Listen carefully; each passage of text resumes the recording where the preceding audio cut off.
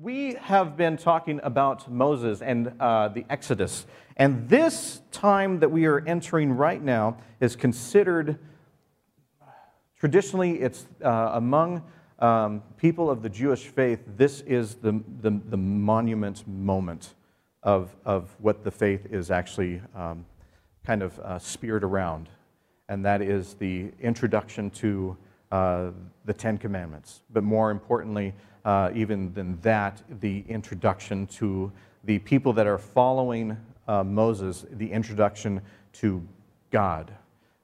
They witness in a bizarre way God in the masses for the first time.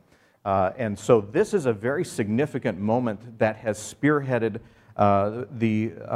it has energized the Jewish faith, and it has a deep-rooted connection to our Christian faith as well.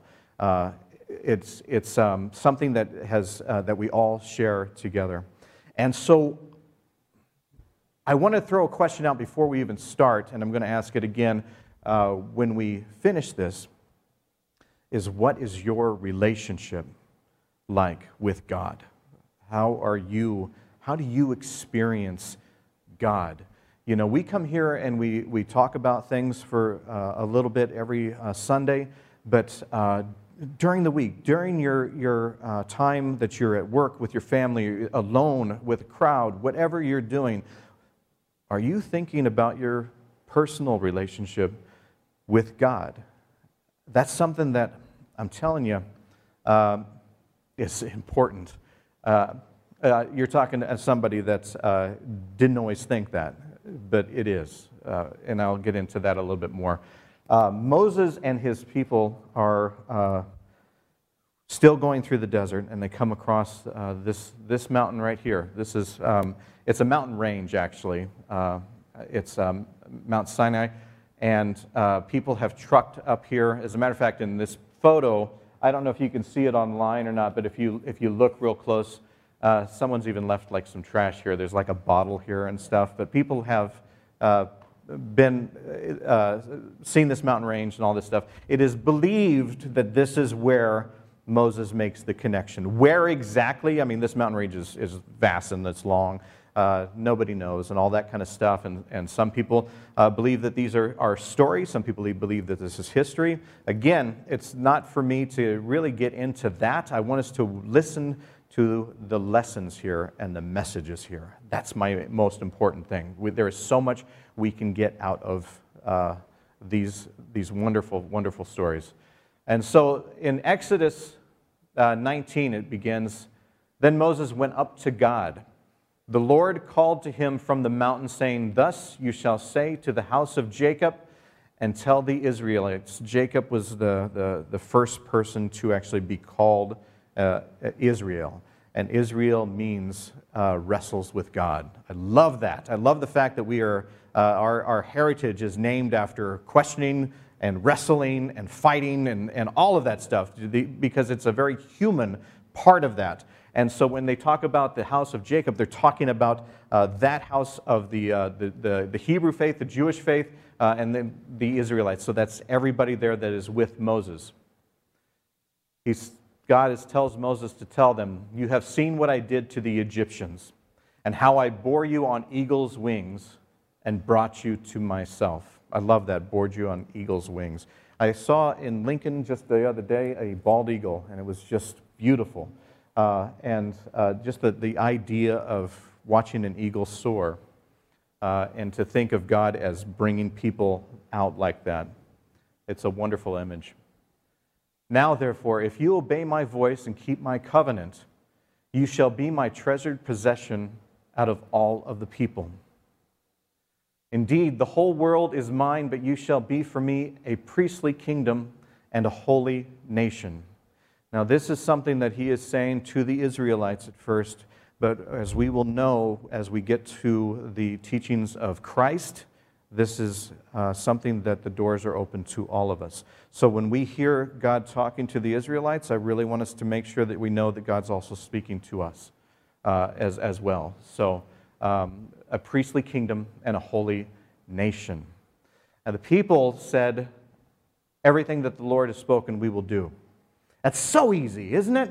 When God says, I just want you to follow me, I want a relationship with you, I want to be with you, it's so easy for us to say, yeah, count me in.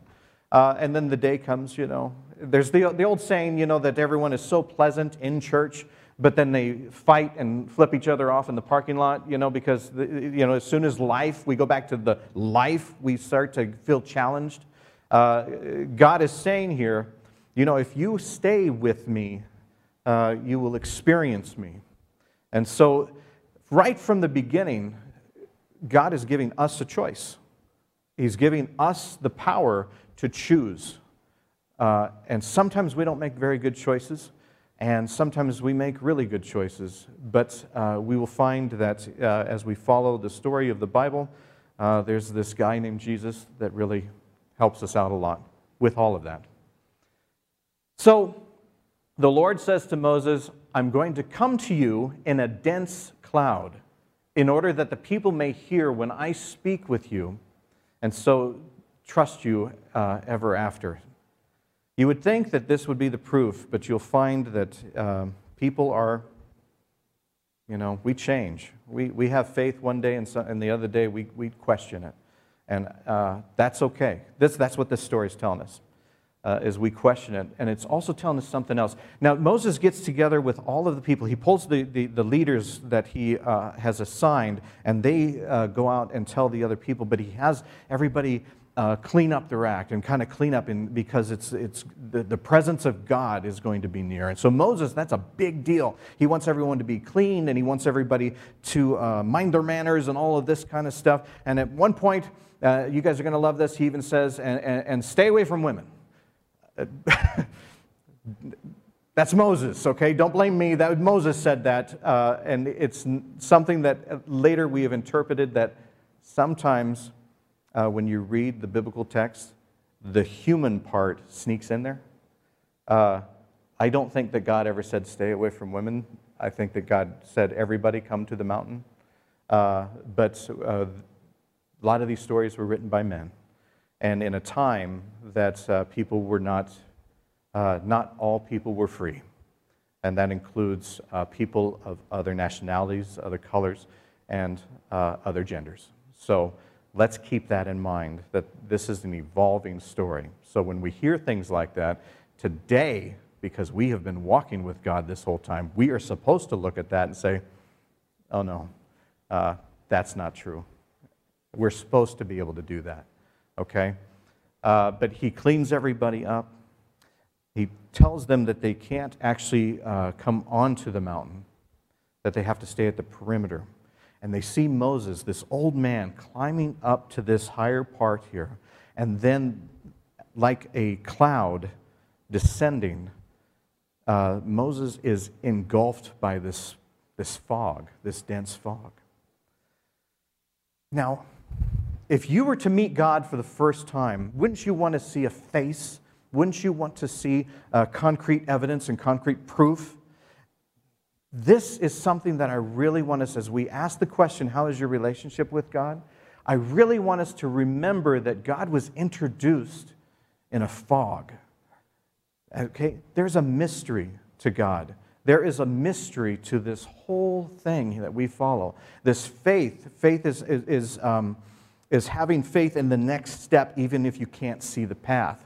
This is the mystery that we often don't want, because we want factual evidence. We want to prove things. We want to use all of this kind of stuff. And we do have science that teaches us wonderful things. It's helped us through the pandemic and everything like that. But pure faith oftentimes has to do with embracing a mystery.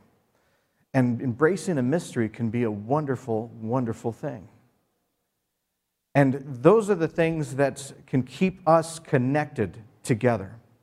When we try to define God so much and say He is saying this or she is saying this, sometimes we lose the ability to have that Israel, that wrestle with God, the questions. If you've ever worked out any kind of puzzle in your life, it's the questions and it's the investigation and it is the looking at and the pondering that actually gets you to solve the puzzle in many cases. And so that's their relationship with God that we are establishing right here with a fog. It's not something that we see as concrete evidence, but we do see something. And so that's something that as we walk with God in our lives, I'm hoping that we can embrace that part. Because the mystery of our faith is a wonderful and powerful thing, and it is supposed to be there. It's supposed to be there.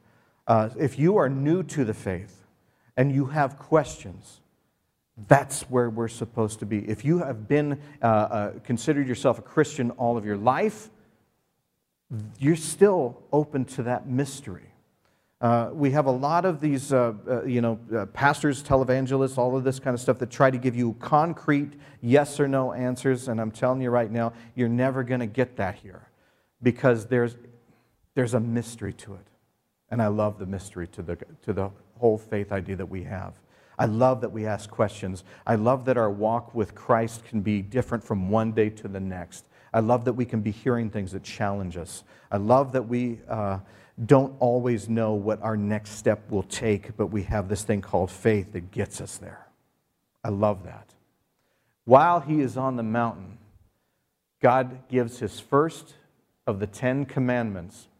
I am the Lord your God who brought you out of the land of Egypt, out of the house of slavery. You shall have no other gods before me.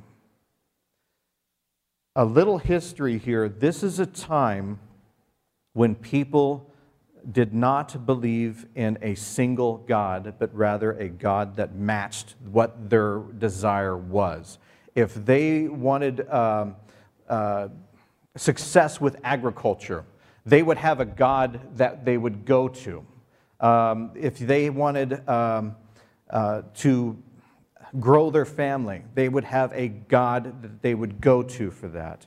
Every God for every need. And some people actually had hundreds of these things. They had all kinds of these things, and they defined them in their own image. They defined them the way that they would think. They would think of God as a punishing God, an angry God. Sometimes they would think of God as this tool that they could use to smite somebody else. They would create this imagery of God that best suited them. Does that sound familiar? Because we still do this.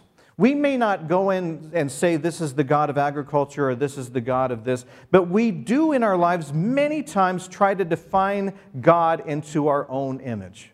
We try to say God would never do that, or God hates that, or this gives me permission to dislike this person, or to be prejudiced against this, or be anything like that. We try to steer God into this form. And what God is saying from the very beginning is, I'm God. I am God. So your preconceived notions, the other things that you put before me, you can actually, when you put other things before me, you can actually start to worship those things in your life. We can actually start to worship things like political figures, movements, with politics, governments. We have seen in our lifetime people that have gone to a point where they are almost worshiping a political power. We have seen where people have almost gotten to a point where they are worshiping things like violence. We have seen where people have gone to a point where they are so engulfed in hatred of somebody or bigotry or prejudiceness, they begin to focus on that much more than they are focusing on God. And they lose the mystery. They lose the challenge of every day of asking, where is God leading me? And where is God challenging me? Even Moses was suffering from that. Moses was with God, but Moses still wrote, don't touch women. Moses still had the preconceived chauvinist ideals that were of the time, and that ideal was preventing him from truly experiencing God. And I'm not saying anything blasphemous here if I say that Moses didn't truly experience God. Nobody in our lifetime or in the history of the Bible will ever truly experience God other than Christ himself, because God will always be somewhat mysterious to all of us. And until we embrace that, we start to form preconceived notions, we start to form preconceived ideas, we start to become more rigid, we start to become more blinders on. And sometimes we start to just believe whatever is told to us. We have some churches that are really telling some bad news. They preach things like that it's okay to dislike people for who they are, that it's okay to dislike people, it's okay to keep people out of the church. I never understand that a church is based on the ideals of bringing people to Christ, and we have churches that are telling people that they can't come in. That's the preconceived notion. That is putting a God of hatred in front of God, and it's stopping us from truly seeing what the kingdom of heaven is all about. Remember, this is the God that led to Christ. This is the God that brings us down. This is one of the first times that God says, I want a personal relationship with you. With you. And with that personal relationship, that means you have to do your part too. That means I'm not going to be this God that just takes care of everything for you. During this pandemic, I've seen bumper stickers and t-shirts pop up of faith over fear. Faith over fear used to be something that was quite nice to see, but it's now it turned into a campaign slogan of anti-mask, anti-science, all of that kind of stuff. Our relationship with God is one that is not a genie in the bottle. We don't just worship God and sit here and expect God to be the servant of everything that we do and the fixer of everything that we have messed up. If you're in the darkness, oftentimes God is saying, you change the light bulb. You fix it. If you are in a pandemic, oftentimes God is saying, you do the science. I've given you the means and the tools to use each other, to build a community, to help each other. You do that. That's what God is saying right here. Don't sit on your laurels and just think that it's going to just be, that we've suddenly uncorked a genie here. And it is the same God that is going to say, that person that you don't like, I like them. I love everybody. And so if you're going to accept the God of this, I hope that you realize that hatred can also be a worship of a different God than I am. Yesterday, I had the privilege, the honor actually, of being asked to attend a motorcycle rally. Don't I look like a guy that would fit in there? Definitely not my scene. There was a person a short time ago, a young man of 20, was tragically killed in a motorcycle accident. His family and friends organized a bike ride, a huge rally, where they were going to start at North Lincoln and they were going to ride to where the accident took place. And then they were going to come back and have a candlelight vigil in the evening. And it started right over here at Star City Motors, or something like that. It's like by the interstate over here. And I was asked to come and, before they kicked it off, lead them all in a prayer. When I got there, I knew that I was sticking out like a sore thumb. I'm not a biker guy. I once owned a scooter, but had to sell it because it scared me. So I was around people that looked looked different, acted different. I felt like I had smoked a cigarette by the time I left. You know, I mean, I was around smoke, and I heard different voices. And I could have easily said, I could have stood over here and said, that's not my scene. I'm not with those people. I could have easily begun to form God into my own image and say that God actually prefers me over them. That God is with this type of person. He's not with this type of person. I could have kept separate.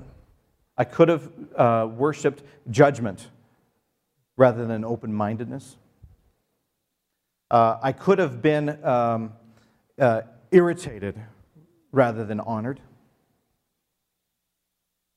And the funny thing is that when we got started, the person that organized it stood on the back of a pickup truck. They were being led by pickup trucks, and gave the details of what was going to happen and everything.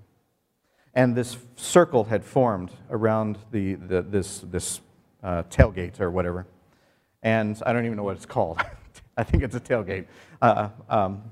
I drive a Malibu. I mean, I'm really not, you know, this is not where I'm supposed to be.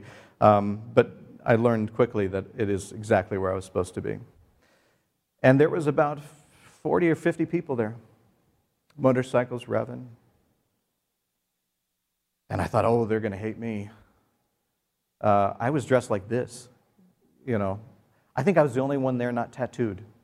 And then the person that was organizing it said, before we kick it off, I've asked Trevor, he's a pastor, to come here and say a prayer. And before that started, I had mingled around and I had talked to the parents of the young man that was killed. I had talked to friends. And I knew that I was around people, just people that were hurting, people that were grieved, that were angry, people that were Israel, people that were wrestling with God, people that were hurting.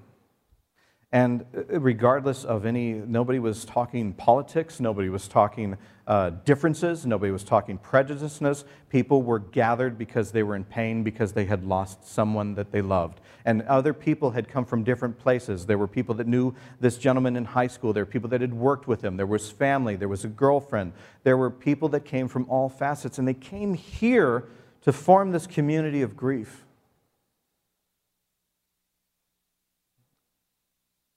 And I nervously said, if you are willing, would you join me in a prayer? And every single one of them bowed their heads. My preconceived notions and all of that stuff was an eye-opener, because it's another reminder that the God that we worship loves all. And that our job is not to form barriers or boundaries, because those barriers and boundaries can become a God themselves that we worship instead of God. The God that we worship is a God of love. And that God of love is outreaching to everybody. I may not have ever been in a group like that, but I knew at that moment I was part of a church. I was part of a faithful community.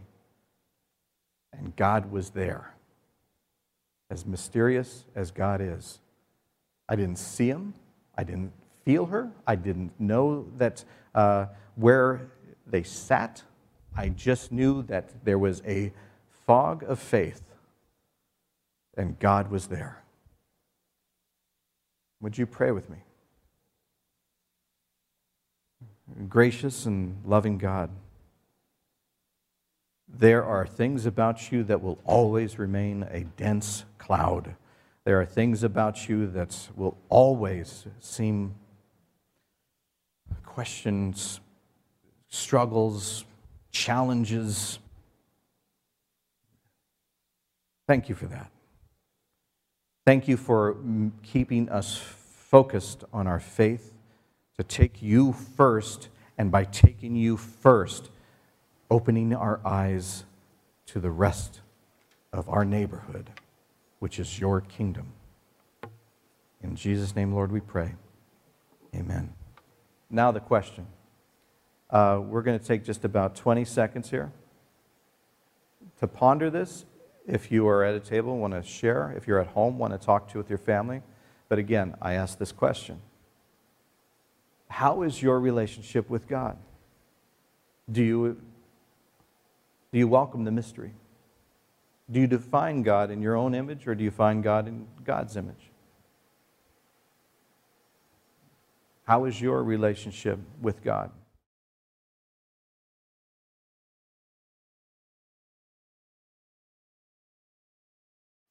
My challenge for you this week is think about your relationship with God. Does God actually come first in your life?